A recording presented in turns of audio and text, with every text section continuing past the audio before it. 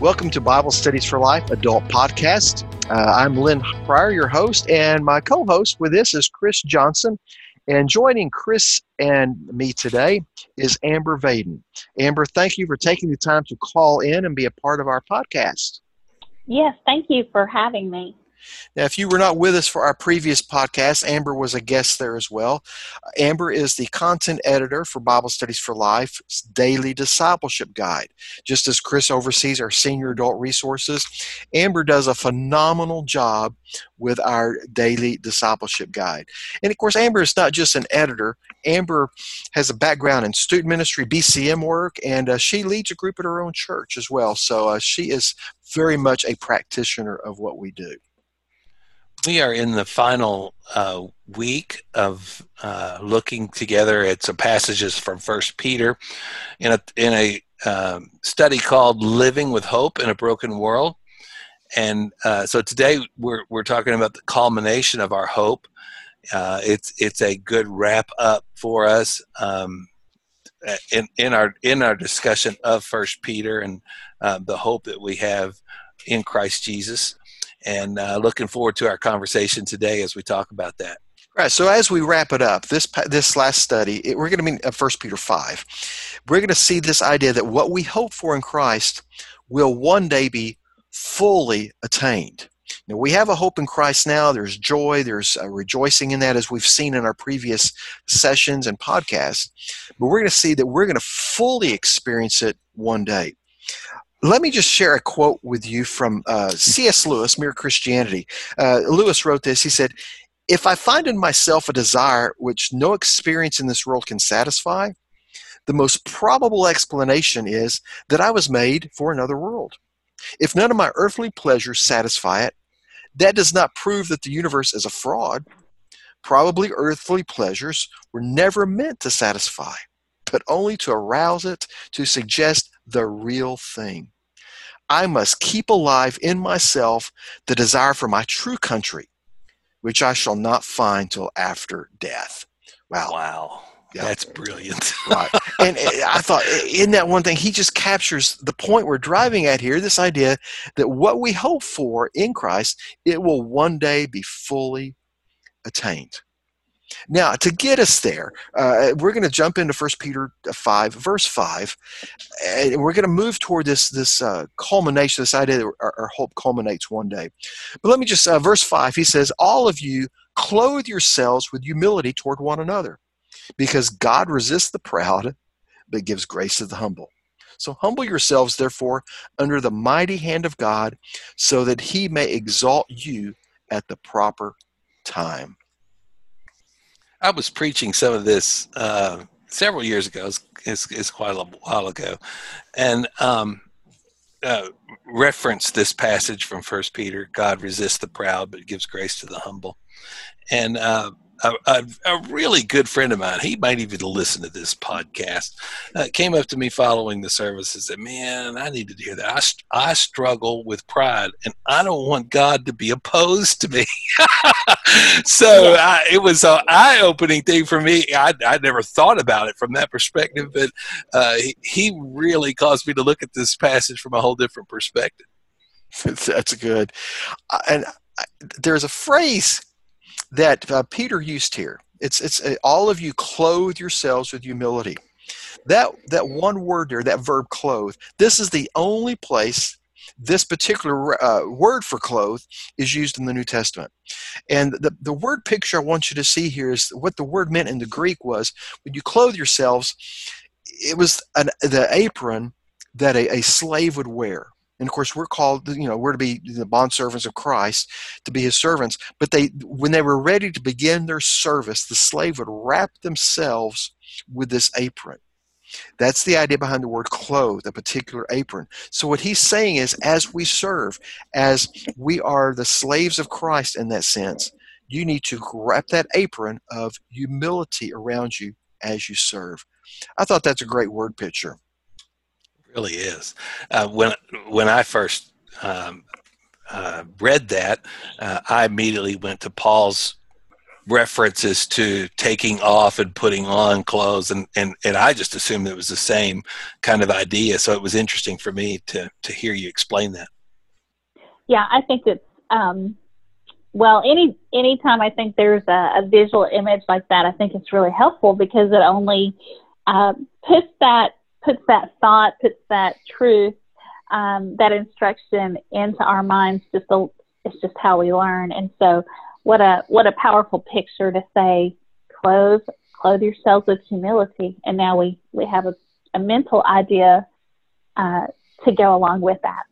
And Amber, what I think is interesting, I can just picture Peter as he's writing this, telling us to clothe yourselves with humility, that he's looking back in his mind to the time, the Last Supper, that last night together, Jesus washes their feet. Mm-hmm. But it talks about how he picked up and he wrapped that apron on him. He was going to serve. So as he's telling us to clothe ourselves with humility, I just can't help but wonder, was that going through the back of his mind? Yeah, I've seen that done before with Jesus. Yeah. That's powerful. Yeah, it's really powerful. It's good. And of course, and it's not just nice theology. Ooh, that's an interesting word picture, but it is so stinking practical. I mean, what he's telling us to do is that's what we're supposed to do. We're supposed to be wrapped up with humility in what we do. And so, but the picture he says here, as you do that, as you wrap yourself up with humility, God will exalt you. As he said there, we saw in verse 6, do this so that he may exalt you at the proper time. Mm-hmm. I love verse 7, casting all of your cares on him because he cares for you. That's so rich. That's so good to know that when we live that kind of lifestyle, when we humble ourselves before God, that a part of that means we can give those kind of whatever is our burden or whatever is a care of our heart, we can take it to God and know that we can do that because he cares for us. It's a good reminder. It's just such a good reminder that he takes delight in taking care of his people, and so it's a sweet verse. It really is. We've talked some about things that we've discovered and learned because we've gone through the horrors of living through the COVID-19, and I can't help but think that there were a lot of people through that season when it was the worst that took these verses to heart in casting their cares upon God, trusting in him, because we just didn't have any other choice but to depend upon him. But to do that knowing that he cares for us is a good reminder for us. So with that, though, we want to make sure that trust just doesn't become some type of passive thing. We don't do anything. We just, I'm just going to trust God. And we're just what may happens to us. There's the other side of that where Peter, in the next verse, he says, I want you to be sober-minded and alert. In other words, there needs to be some diligence. Yes, trust Christ, but that doesn't mean you just passively just sit back and let whatever happen. You trust him in the midst of difficulties, trials. You serve with humility. But let me remind you at the same time, he says, be sober-minded, be alert. He finishes on that verse. He says, your adversary, the devil, is prowling around like a roaring lion, looking for anyone he can devour. Resist him. Stand firm in the faith. So one of the questions that we all ask in the different pieces of Bible Studies for Life that we work on was how would you describe the way the devil works in our culture?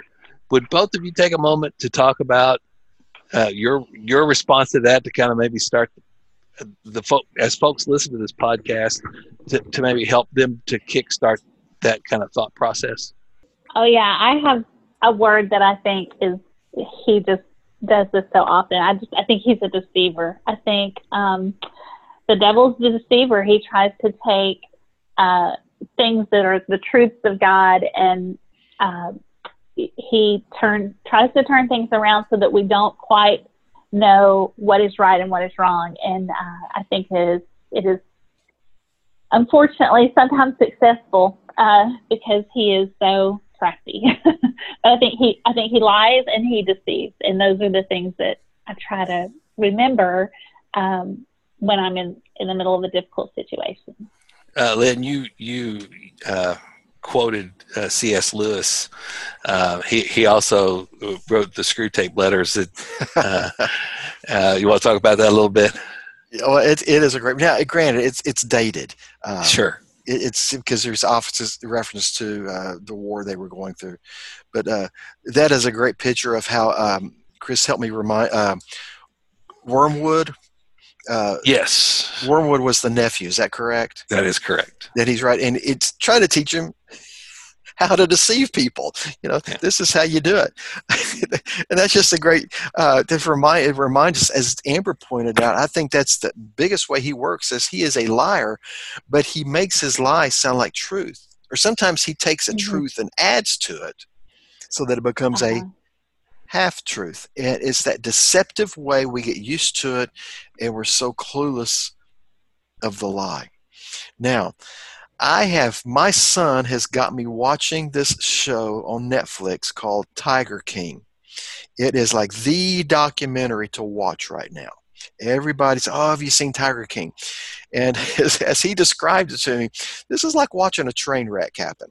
Just these people who are into big cats. They are into the lions and the tigers and just having this for show purposes, or some they just want them as pets.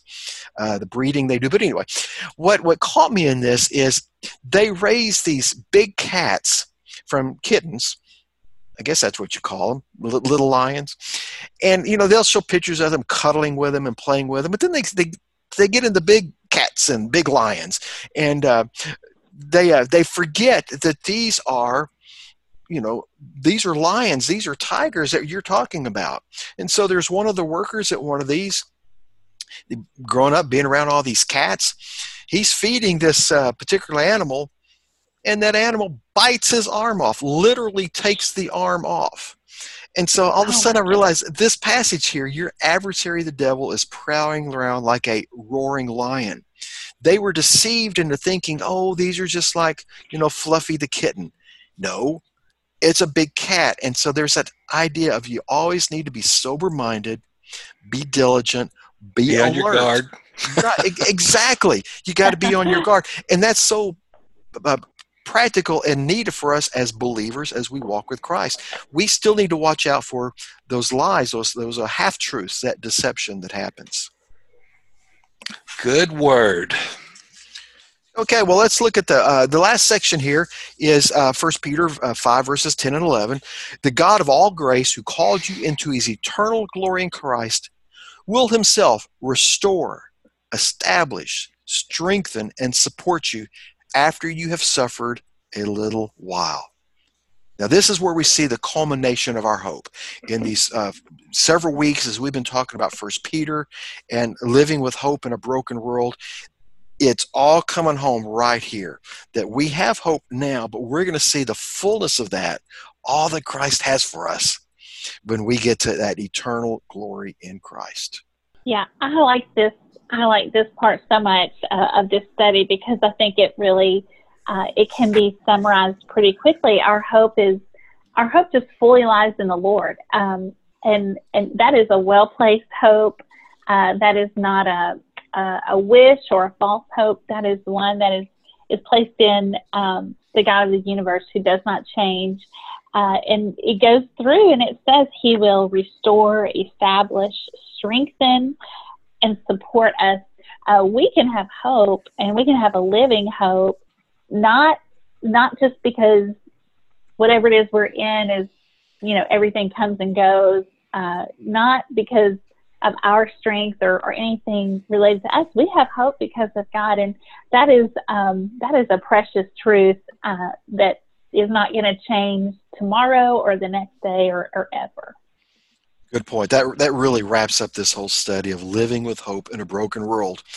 Because when we have that view toward eternity, any suffering that we're going to experience is really short by comparison. Comparison to eternity. Yeah. It really is true. So when we're young, we my experience in as a young person, as a young pastor, was, even though it was like, when I thought of eternity and heaven, it was just more of a something that's out there in the future that I kind of bank on. It's kind of like your 401k if you have one. It's, you don't think about it a lot. You just know it's there. And we've mentioned COVID so over the last several weeks. One of the people who died because of COVID-19 was a country music artist and songwriter, Joe Diffie. Yeah. And Joe Diffie wrote a song in the early 90s. Was "Prop Me Up by the Jukebox When I Die." And the phrase that always came to mind, and I talked about this in sermon, was the next phrase was, "Lord, I want to go to heaven, but I don't want to go tonight." And I think that's how a lot of Christians live. It's like, well, I'm glad I got that, but I want to go, but I'm not signing up to go right now. And for people who use senior adult Bible Studies for Life, their perspective on heaven is very different in the twilight years of their lives, as they're in their 70s and moving toward the end of their lives. The thought and the focus and the meaning and the purpose of heaven is so much before them, very different from when they were young and I don't want to go right now. So this is a good reminder of the hope that we have in Christ. I'm reminded of the story, the elderly couple that died there in heaven, and they're seeing all the glories of heaven, just how phenomenal everything Christ has for them. And the husband finally kind of just sort of punches his wife on the arm and says, if you hadn't fed me all those bran muffins, I would have been here 10 years ago. and I think there is that sense of, I don't want to go now, but there is such a glory there that we can't even imagine that when we get there, we're going to go, boy, I wish I would have gotten here earlier.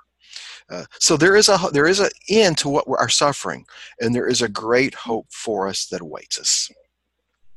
Thanks for listening to Bible Studies for Life adult podcast. We appreciate you. We do this for you. We're glad that you join us on a regular basis, and hope that you'll encourage others to join us. Hope this has been helpful to you. Lynn and Amber are both going to say a few things here at the end about some other helps and resources that we have. And I want to end by saying next week we're going to be talking about politics. So that might be an interesting conversation to have in the middle of everything that's going on in our world. As we head toward a presidential election, we were intentional to create this single lesson for people to have conversations about this and to be mindful of how we do that. So we'll talk about that more next week. Good. Now, Amber's going to share a teaching tip with us, but before she does, let me just take a moment and tell you about a resource. Now, this won't apply to all the leaders, but for some of you might be interested in this.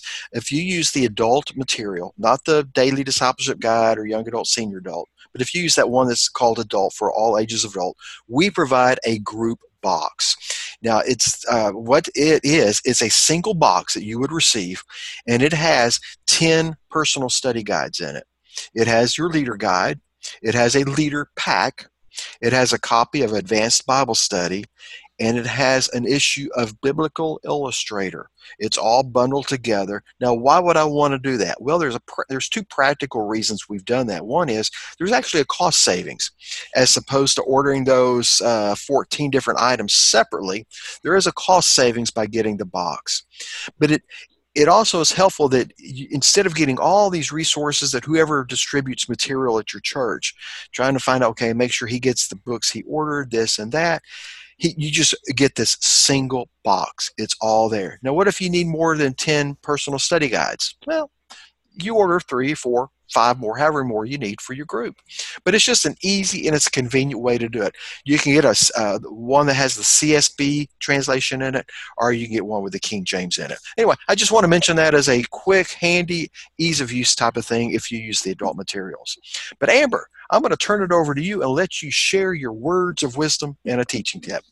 Yeah, thanks, Lynn. So in the Daily Discipleship Guide, at the back of the book, there are teaching plans that give a pretty clear path of how to go through a group meeting or a Bible study. And at the end of this session, right before you dive into the Live It Out section, there is a great teaching tip given in the teaching plan, so I thought I would share it. So this is week 6 out of 6, so we're wrapping up 6 weeks of studying 1 Peter. And so this is kind of just a creative way to look back at what's been studied and maybe summarize or wrap up just some main ideas. So one thing, so before your group time, gather or find or purchase a trophy. It could be a toy. It could be an actual trophy. It could be a medal. Maybe you're a runner if you've gotten a medal, or you can just print off a picture of one. But display that. It just needs to be something that conveys the idea of a long-awaited prize, something that required maybe training or some time spent to earn it or to achieve it. And pass that around. Let your group discuss this question. So here's the question. Based on this 6-week study and today's passage specifically, what does 1 Peter teach us about the end result of a life spent following Jesus? Wow. So it kind of just sums up, yeah, I think that's a good question, right? And help them to really think through what rewards can Christians anticipate. We certainly have the benefit of the Holy Spirit and the Lord with us as we go through each day of our life, but that is not it. We are promised even more.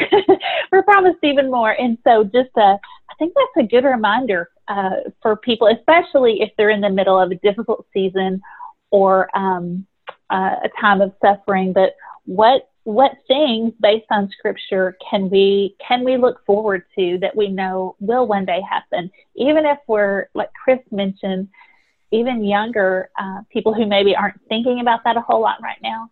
They just need to know. They need to know what has been promised and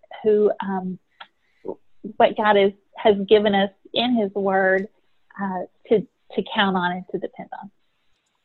Good word. Thank you so much.